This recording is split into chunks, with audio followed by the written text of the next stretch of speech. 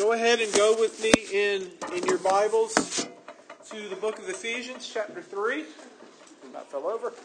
Ephesians chapter 3, we're going to read starting in verse number 1 here in just a second. Ephesians chapter 3, starting in verse 1. How many of you in this room tonight would admit, not blame someone else, but admit to the fact that you might have a bit of like ADD or ADHD? You're a bit spastic, move from one thing to the other a bit quickly, you can't focus. I had a roommate like that in college. I texted him today and told him I was going to talk about him tonight a little bit. He is actually a youth pastor in South Carolina now.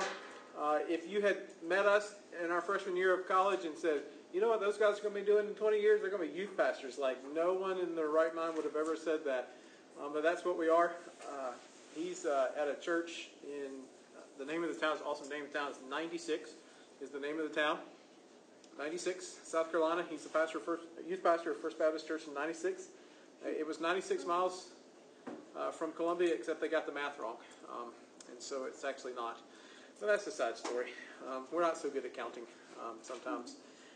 But his name was Michael. He and I were roommates for the first 2 years of college. We still talk back and forth. Like I said, I texted him today. He had ADD really bad.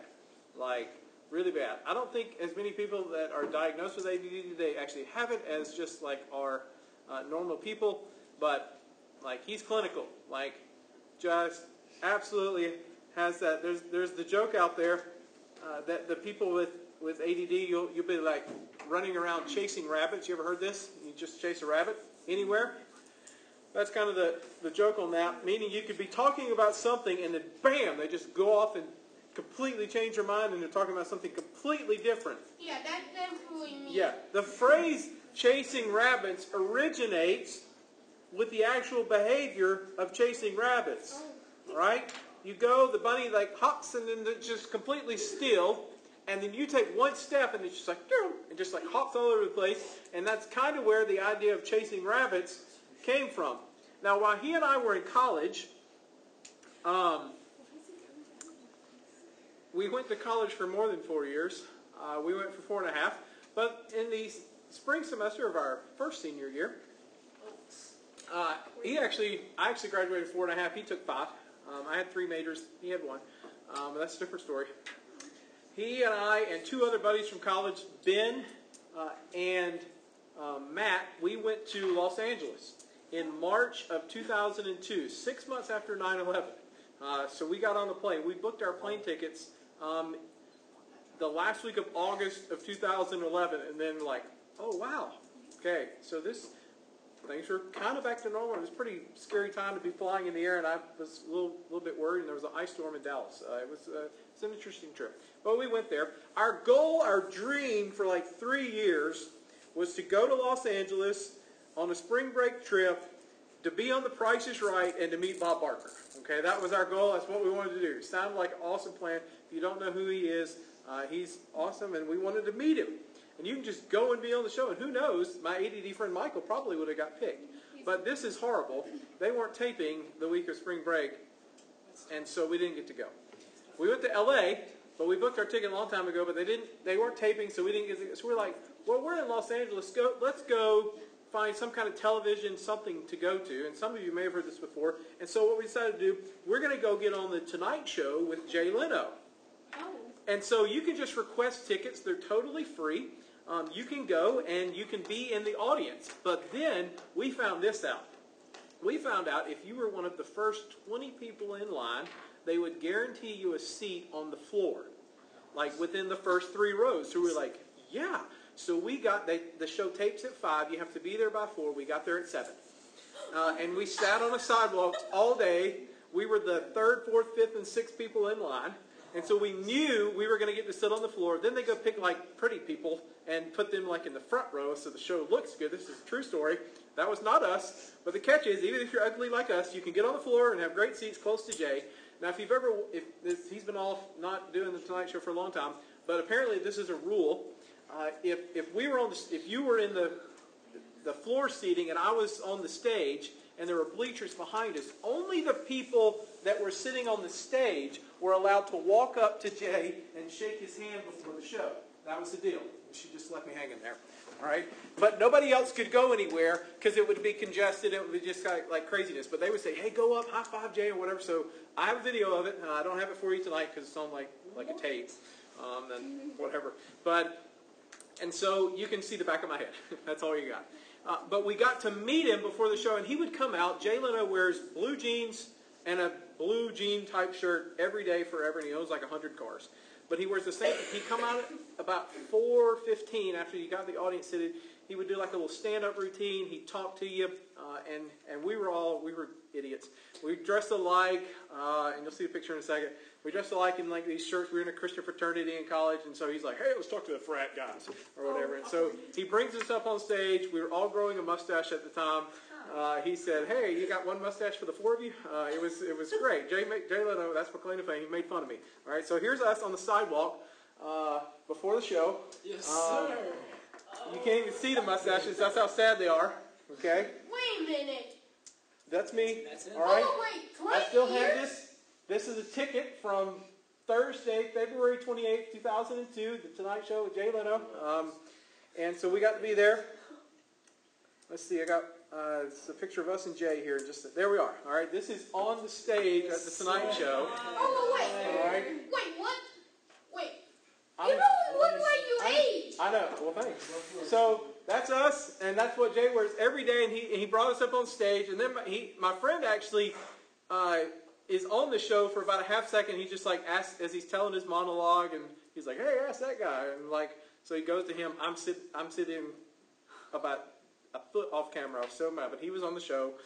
He got to be on it after the Wasn't show. a friend that had AHD? Yes, of course. He's like, woo! And that's how he got on the show. After the show tapes at 5 o'clock. That's 8 o'clock Eastern. It comes on at 11:30 Eastern, 10:30 Central, or it did. It probably still is with the new guy. It's what's called live to TV. And so they tape it, and if there's no gigantic screw-ups, they just play it however it is. All right? There's no editing or anything unless there's some kind of craziness that happens. So we knew at that point that he was going to be on the show, but we had to wait till 11:30 Pacific time. 3 hours behind the East Coast. So all of our friends in South Carolina are watching the show, and we're playing mini golf. Right there, that's a picture from that night. And we're getting, at this point, it's, I don't know, about 8 o'clock Pacific, which is about 11:30. We're getting calls on like old flip phones and stuff, like, hey, you're on TV. And we're like, we know, we told you we're going to be on TV. And so it's that. But my friend Michael got so distracted that mini golf, you would not think mini golf takes a lot of focus and patience. It does for people with severe ADD. So guess what he did? He found a bunny. There was a bunny on the golf course, on the mini golf course. And so he began to chase the rabbit, or the rabbit. Yeah, bunny rabbit. He began to chase it. And he would sneak up on it and try to get it. And the rabbit, I don't know what his plan was to like catch it, but he got frustrated that he couldn't catch the rabbit. And so he threw his golf ball at it. And it bounced off the rabbit and off the little sidewalk. Are you resonating with the story, Katie? And then it landed in the little pond, and that was the end of my friend Michael's round. I told him about this today. He's like, oh man, you're going to tell that story? I'm like, yeah, I'm going to tell that story. It ties perfectly in. He's like, please tell me how this ties in later. Wait, And so that was the end of his round. It's game over, whatever. He's literally chasing rabbits because he's spastic, ADD. The thing we should have been doing that day, we should have just gone right home and like taken the calls about us being famous and like on national television, like the back of my head and his face. But whatever, I'm not bitter or anything. Wait, hold on, So Jonathan. hang on. How is the rabbit okay? It's just a little soft ball. Well, the rabbit's definitely dead now. He's not dead. He was fine. He ran off. No, he's definitely dead now. Oh, he's dead now. It's been 20 years. Yeah. So we got this thing going on. He literally chased a rabbit when what we should have been focusing on was our newfound fame because we were on the Tonight Show. I don't remember who all was on the show. Heather Locklear was on the show that night. I don't remember who the band was. Michael swears that she winked at him. She did not wink at him. I think she must have had dust in her eye. She did not wink at him. But Paul, this is kind of what he does in Ephesians chapter 3. He begins this chapter and he says one thing, and then he just like goes ADD on us for a minute here. And so you're going to read this in Ephesians 3 verses 1 through 13. You're going to hear just a tiny bit, and then he's going to go off on this little like, tangent thing. Where if you have that, you may understand what's going on here. All right? So here's what he says. For this reason, I, Paul, a prisoner of Christ, Jesus, on behalf of you Gentiles, assuming you've heard the stewardship of God's grace given to me for you, how the mystery was made known to revelation, as I have written briefly. When you read this, you can perceive my insight into the mystery of Christ, which was not made known to the sons of other generations, as it's now been revealed to his holy apostles and prophets by the Spirit. Let's see. Go to the next one, Lane. It's not working. Oh, this mystery is that. Oh, so this is the tangent. He like branches off. He's like, oh shoot, I need to explain it to these people because they may not remember. So he's supposed to be about praying, and the rest of chapter 3, what we'll look at next week, or in 2 weeks, is about praying. But he goes off on this tangent about the mystery of the gospel. He says the mystery is that the Gentiles are fellow heirs, members of the same body, and partakers of the promise in Christ Jesus through the gospel. Of this gospel I was made a minister according to the gift of God's grace, which was given me by the working of his power. To me, though I am the very least of all the saints, this grace was given to preach to the Gentiles. That's key, to preach. And we'll tell you what that means. The unsearchable riches of Christ, and to bring light for everyone, that is the plan of mystery hidden in the ages in God, who created all things, so that through the church the manifold wisdom of God might now be made known to the rulers and authorities in the heavenly places. This was according to the eternal purpose that he has realized in Christ, Jesus our Lord, in whom we have boldness and access with confidence through our faith in him. So I ask you not to lose heart over what I am suffering for you, which is your glory. So we'll pick it up in 2 weeks. Definitely got ADHD. Yeah, we'll pick it up in 2 weeks right there when he talks about, he goes on in this prayer, but he goes back, and what he does is, in these first 6 verses, is Paul reminds him what he's already taught him in chapter 2. So let me remind you quickly of that from about 3 weeks ago. Ephesians 2, 1 through 10, you're saved by grace through faith. You're not good. You're separated from God. You're an alien, according to God. But Jesus, in the form, Jesus sent by God to earth, gave up his life so that we could be saved. Saved by grace, through faith, to do good works, that's verse 10, that God planned out for us in advance. You're saved to serve, not sit. Saved to serve, not sit. That's what Paul is saying. That's the message of Ephesians 2 and the entire gospel really quickly for you, but it's the backdrop of what Paul wants to go back to tonight. So look back at verse 7 with me. Of this gospel I was made a minister according to the gifts of God's grace, which was given me by the working of his power. All right? So here's your fill-in. I'm a minister, and so are you. What Paul says here is according to God's grace, that he's a minister, the Ephesians are ministers, and anybody claiming Jesus and a relationship with him is a minister. I'm a minister, and so are you. Who do we typically think of as ministers? You. Me? Who else? Mark. Alan. Paid staff. Missionaries, maybe. People that work for the convention. But what Paul says here is, no, that's not right. The word Paul uses here for minister, it literally means one who executes the commands of another, especially a master, king, or overseer. That's all it means. This would have been very familiar to those in the New Testament times. There was nothing but kings. There was no democracy. It was just kings, right? A minister was one who did the will of someone above him. If you study world history, and if you study current political situations, in almost every republic or democracy that has a parliament, the leaders, the head leader is usually called the prime minister. Under that are people that are in charge of different parts of the government. So, for example, the State Department or the War Department, all these different things.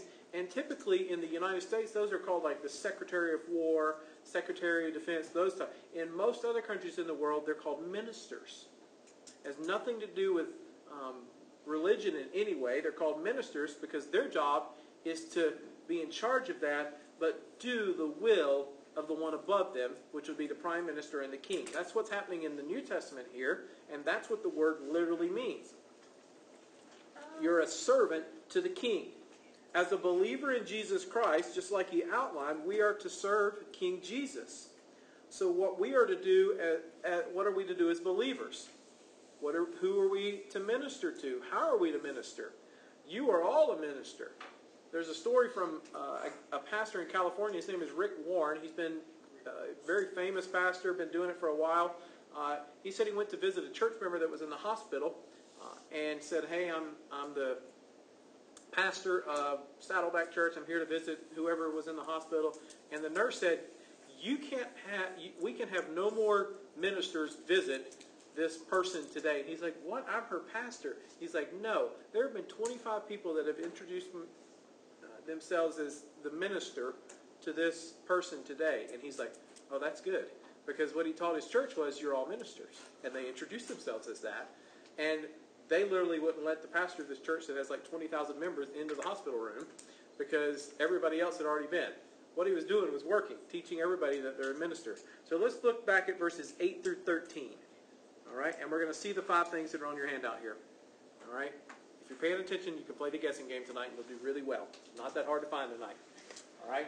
"To me, though I am the least of all the saints, this grace was given to preach to the Gentiles the unsearchable riches of Christ, and to bring to light for everyone what is the plan of the mystery hidden for ages in God, who created all things, so that the church, the manifold wisdom of God, might now be made known to the rulers and authorities in the heavenly places. This was according to the eternal purpose that he realized in Jesus Christ our Lord." The first thing you see is we are to do what? Anybody want to guess? Spread Christ. You're close. Preach Christ. Preach Christ. It's in the text. Preach Christ. So what does it mean to preach? Most of us think of preaching of what I'm doing right now or what Pastor Mark does in the second half of the service on a Sunday morning. But what the text says here, it's not, that's the only thing that preaching is. Yes, that's preaching. And this is super cool. I learned this week. This is amazing. It was blowing my mind. All right. Go with me in your Bibles to Luke chapter 2. Luke chapter 2, verse number 10. You've got to check this out. This is amazing. If you have a King James, or look it up on your phone later, you got to check this out. You got to catch this. Luke 2:10. The word for preach in Ephesians that we just read is the same word that's found in Luke 10, which is the story of the birth of Christ, if you haven't figured that out yet. The word there for preach means to bring good news.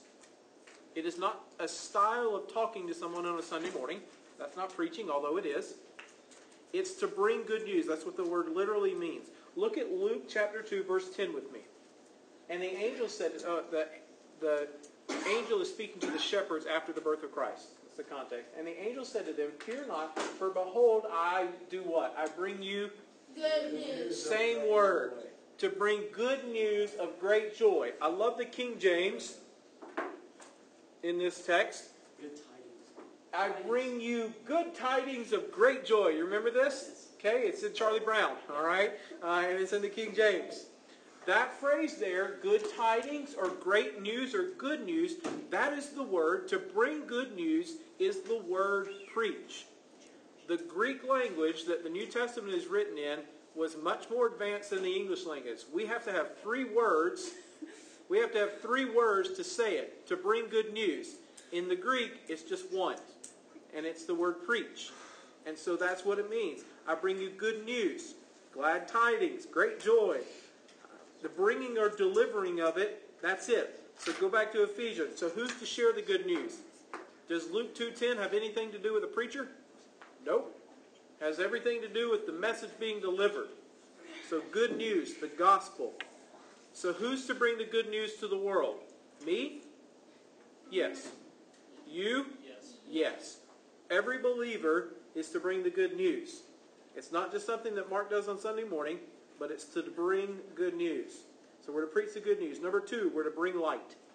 Bring light. Light to what? God's plan. God's plan. God's plan, Paul says, is a mysterious plan.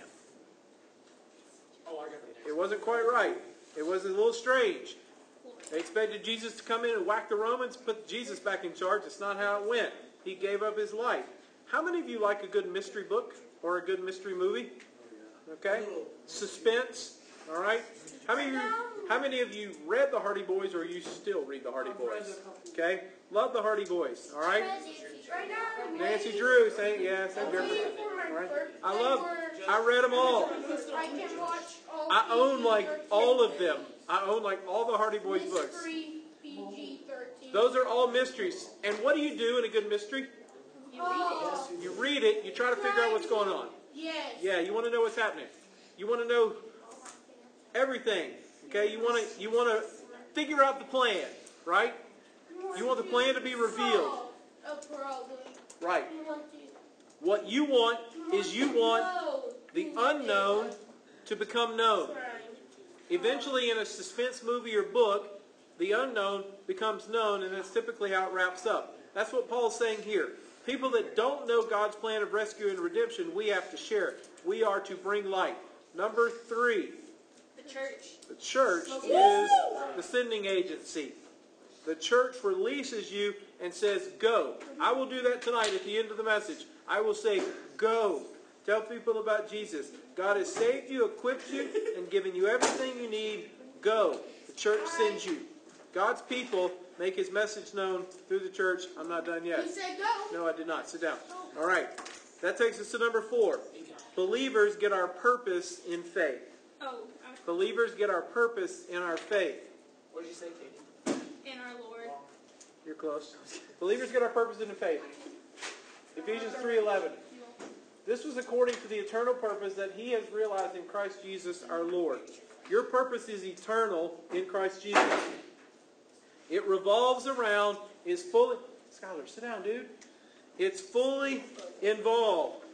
How many of you like hot dogs? Yes. Okay. It's okay. You can put all kinds of things on hot dogs. I'm going to talk about corn dogs in a second. Don't worry. Okay? I love a good corn dog. Yeah. All right? A hot dog, you can do a lot of things with it. Put chili on it, mustard on it, ketchup, onions, chili. Not jelly. Relish, ketchup, all kinds of things. You can take it out of the bun and just eat it like a bunch of weird kids do, right? You can do whatever you want with it. You see, a hot dog has a lot of things added to it. But a corn dog, friends, that's meat on a stick, and that's good. Spicy mustard. Spicy mustard, it's a good way. That's what he wanted. Unless, this will play in, I promise there's a point. Unless you completely destroy the corn dog, It is still good that way. it is still, you cannot remove it, you can eat it, but it changes the whole complexion of the corn dog. If you take it off, you smash it, you do something with it. You can dip it in ketchup or mustard or spicy mustard or whatever you want. But you can't do what you can do with a hot dog because it's made to be exactly like that. All right? Let me give you some corn dog history. This is fascinating. Oh, yes, sir. All right? I love this. Okay? Corn dogs have been around for less than 100 years, but I know, this is fascinating. So there are 3 groups of people that claim they originated the corn dog. All right? There's a controversy. All right? And you'll never guess. Where do you think is the one of the first 3? Native Americans. Okay, so these are all from the United States. Native Americans. Okay? Like states? Yes. Texas. Texas. Texas State Fair. Iowa. Where all good new foods come from. All right? Neil and Carl Fletcher were performers at the State Fair Texas State Fair in 1942, and their son remembers them eating a hot dog that had been wrapped and put in some like fried type stuff, and they were called corny dogs, not corn dogs. And they're still a huge hit at the State Fair. That's 1942. Now there's a group of people in Portland, Oregon, in 1941 who owned a small restaurant called, this is a great name for a restaurant, the Pronto Pub. Okay, they sold hot dogs. And what they did is they took cornmeal battered and they deep fried it.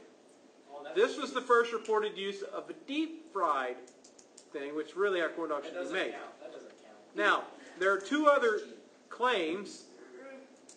There was a guy in Springfield, Illinois in 1941 who had a restaurant called the Cozy Dog Drive-In, that claims he came up with the modern corn dog. All right? He's a liar. The problem is no one has any information about it. But what we do have information about is a guy in 1927, 14 years prior, in Buffalo, New York, that filed a patent for a corn dog maker to roll it automatically, which is very strange. Well, that has to be. But he made it for his grandmother and never attempted to sell them. So everybody says that doesn't count. But the bottom line is, we have the Egyptians to thank for the modern corn dog. Do you know why? Where they have They the roasted it on the stick. Not the food on the stick. They're, Say it again. the Egyptians, 7,000 years ago, were the Because they would eat first their people in cats on the stick and history roast them. to deep fry something in oil. No, Which would be a body. Which would be, I love the Egyptians because I love deep fried stuff. And so there's all this controversy about where did it come from. But the point is, they're awesome, and you should eat them, especially when it's 50 cent day, it's on it. Yeah, but the Egyptians doesn't count. They're made. Yeah, but they didn't make corn dogs, but they gave us the way. But check this out. But Texas made them. This is how our relationship with God should function, though. What's a corn dog got to do with the gospel? Let me tell you. A corn dog is one all-encompassing, unifying thing. It has you don't need a fork. It's all wrapped up into one. All right? But what a lot of believers like to do is they much prefer where they have it in a hot dog form. Where if you like this, you like that, you don't like that. You need something, you got to have...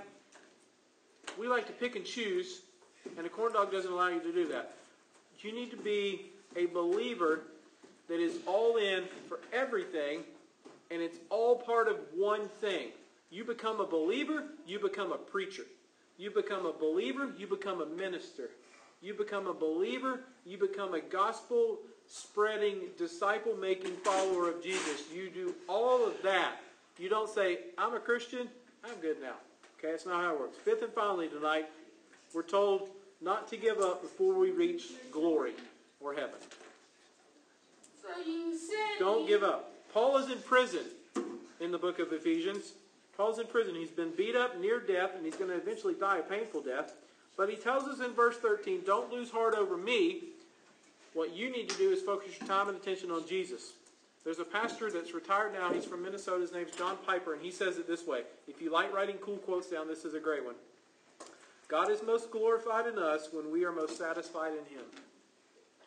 God is most glorified in us when we are most satisfied in Him. That's what Paul's saying here. So you said So you where- had two hang on. more games. Hang on. So where does that leave us? It leaves you in one of two places. Number one, you don't know Christ. If you don't know Christ, or you have friends that don't know Christ, you need to get to know Christ. It's the only way to heaven. It's the only way to salvation. But second, if you do know Christ, are you just plowing along, coasting along, or are you ministering to other people? Are you just complaining about what church should be? Or are you just complaining about your friends? Are you just complaining about your school? Or are you reaching your school for Jesus? Let me tell you, anytime you're around other people, there's going to be something to complain about. I am just as guilty as you are. Lane, is this a problem that goes away when you graduate from high school? No. It gets worse, right? Okay? It's bad. You're going to be around people your entire life that you probably won't want to be around, but you're going to be forced to be around them. Right now you're forced because you're in school. You're going to be forced to work with them. Somebody's not pulling their weight. This is not changing. Quit complaining about it. Figure out how to tell them about Jesus and go move on. All right? Is Jesus going to fix everything? Yep. He will. Is He going to make it all easy? No. All right? So my challenge for you tonight, and I emptied the prayer bucket behind the cross today. What I want you to do, I'm going to throw 5 things. These are the 5 things. They'll be on your sheet too. But here's the 5 things from tonight. Preach Christ, bring light. The church is the sending agency. Believers get our purpose and our faith. And don't give up before you reach glory. We're going to end with a song tonight. And I want to challenge you. I want you to write down on a note card. Some of you have weird note cards. Apparently I bought the wrong ones. They have dots on them from Walmart. I have no idea. All right? I don't know. I picked up the wrong pack. Here's what I got for you. Here's the challenge. Which one of these 5 things is the hardest for you? Let me tell you what this looks like. Preach Christ. You don't like talking to people. Bring light. When everybody's talking bad, you just kind of want to join in. The church is the sending agency. All right? You just rather do it on your own and not be held accountable by somebody. Believers, you get your purpose in your faith. Where do you get your purpose from? Is it in grades? Is it in athletics? Or is it from Jesus? Number 5, don't give up before you reach glory. Are you down? Are you bummed? Are you sad? Don't give up before you reach glory. Keep plowing through. Jesus is going to walk through with those things with you. So there are 5 things on the screen. I want you to write down one. While we sing, I want you to place it. You can write your name on it if you want me to pray over it. I'm going to pray over all of them. If you want me to pray specifically for you by name, put your name and that thing on the card and put it in the bucket. But which one of these 5 things is hardest for you? All right? And I want you to pray that God would reveal how you can change that. Reveal how He can do something different about it. All right? So go ahead and do that. And when you're ready, put it in the bucket. We're going to kind of sing and put it in the bucket all in once here. And then when the song's over, we'll be done. And the game? Nope, no more games. So here's my rabbit that I chased. Okay, that's awesome. All right, That's mine. What bucket are we putting in? the one behind the cross.